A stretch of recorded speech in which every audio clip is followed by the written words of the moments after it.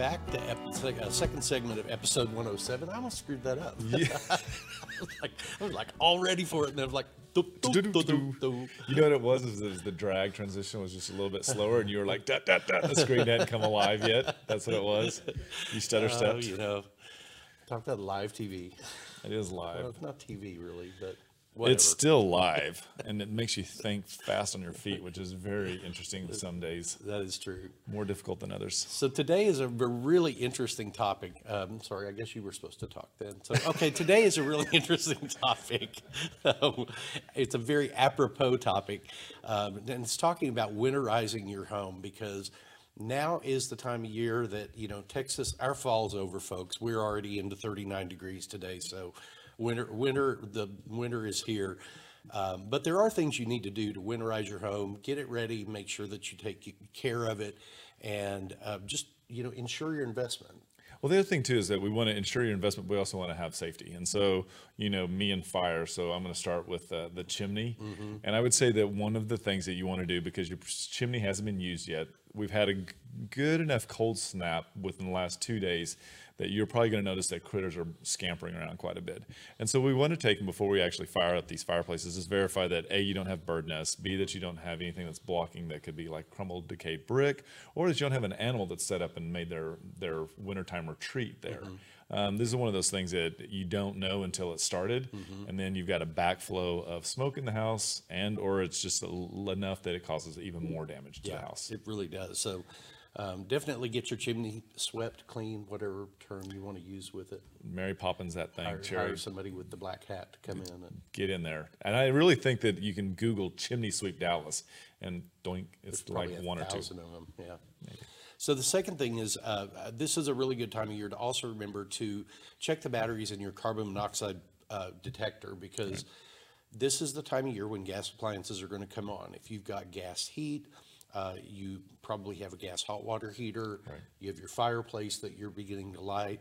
And so a lot of people that installed smoke detectors when they moved in, even more than 5 years ago, may not have done carbon monoxide protectors. But I just went through my house and replaced all of them at the beginning of this year. And it's really cool because they're all built into one thing.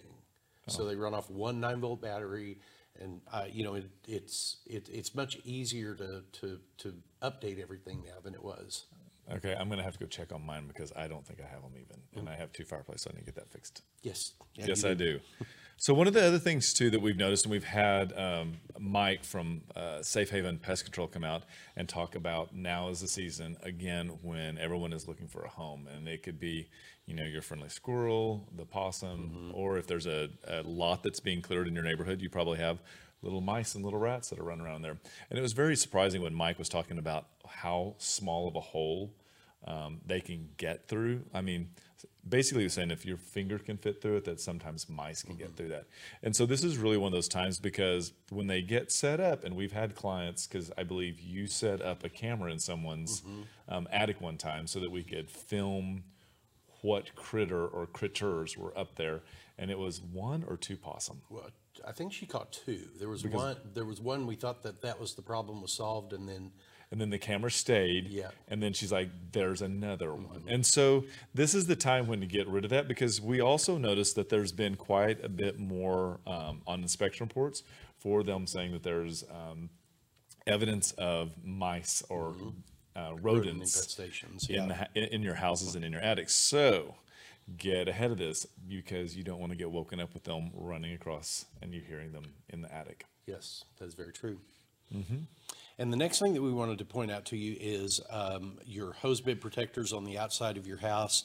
On days that it is going to freeze, you know, even though you leave the furnace on in your house, I think one of the things that we always recommend that you do is, if you have things that are on the exterior walls, if you have like interior bathrooms or laundry rooms that are on exterior walls, make sure that you leave those lines dripping during that time, because even if you're in a condominium, be sure and do it, because a lot of times in the condominium documents, you're responsible if that pipe bursts, and you're therefore responsible for all the damage of it. So, but one of the ways to protect your outside faucets is to put the styrofoam hose bibs on. And those are very easy and they're very inexpensive. But the funny thing is about the hose bibs, those hose bibs are at Lowe's and Home Depot, and I feel like they buy enough to last until like December.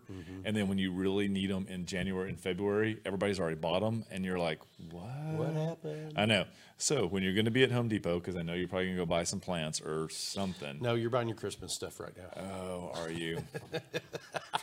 We went in the store the other day, into Lowe's the other day. We were getting spray paint or something, and I looked over and it's all the trees set up, and I just had to go like this and walk away. It's too much. It's early. Halloween.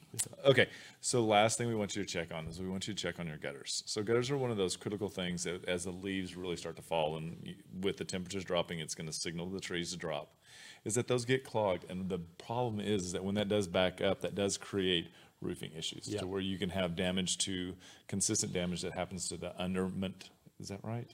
The underlayment of the roof. The decking, and can cause both rot, but it also can cause discoloration that can come through, and then that's just a whole nother issue you've got to address. Yeah, your gutters really need to be cleaned at least twice a year. At least Twice a year. And this is if this is definitely one of those two that you need to do it in. Yep. Because you need to do it now because it's got all of that summer debris in it, all of the leaves, the little branches, the acorns, all of that stuff. And then they need cleaned out now because they are going to get full again over the next couple of months with all the leaves dropping from the trees. So that is a short list. I think that we probably could have made the list 20 long, but we really just wanted to focus on things that would be that you could ward off larger damages or they could be safety concerns. Yes. So hope you found those helpful. We really, is there anything else that you wanted to add today? Happy Halloween. Okay, that'll be good. And be just sure to tune in next week on our second segment. We're going to have Jeremy Radcliffe back on with us, and he always brings such interesting information. So, and he's going to bring Carly. Oh yes, Carly Khalid is going to be with him also. So if you have worked with Jeremy, you have worked with Carly, and they are a team that work really well hand in hand. And so we're excited to have them on next week. It'll be a great time. So thanks for your time today. And remember, we want to be your realtors for life.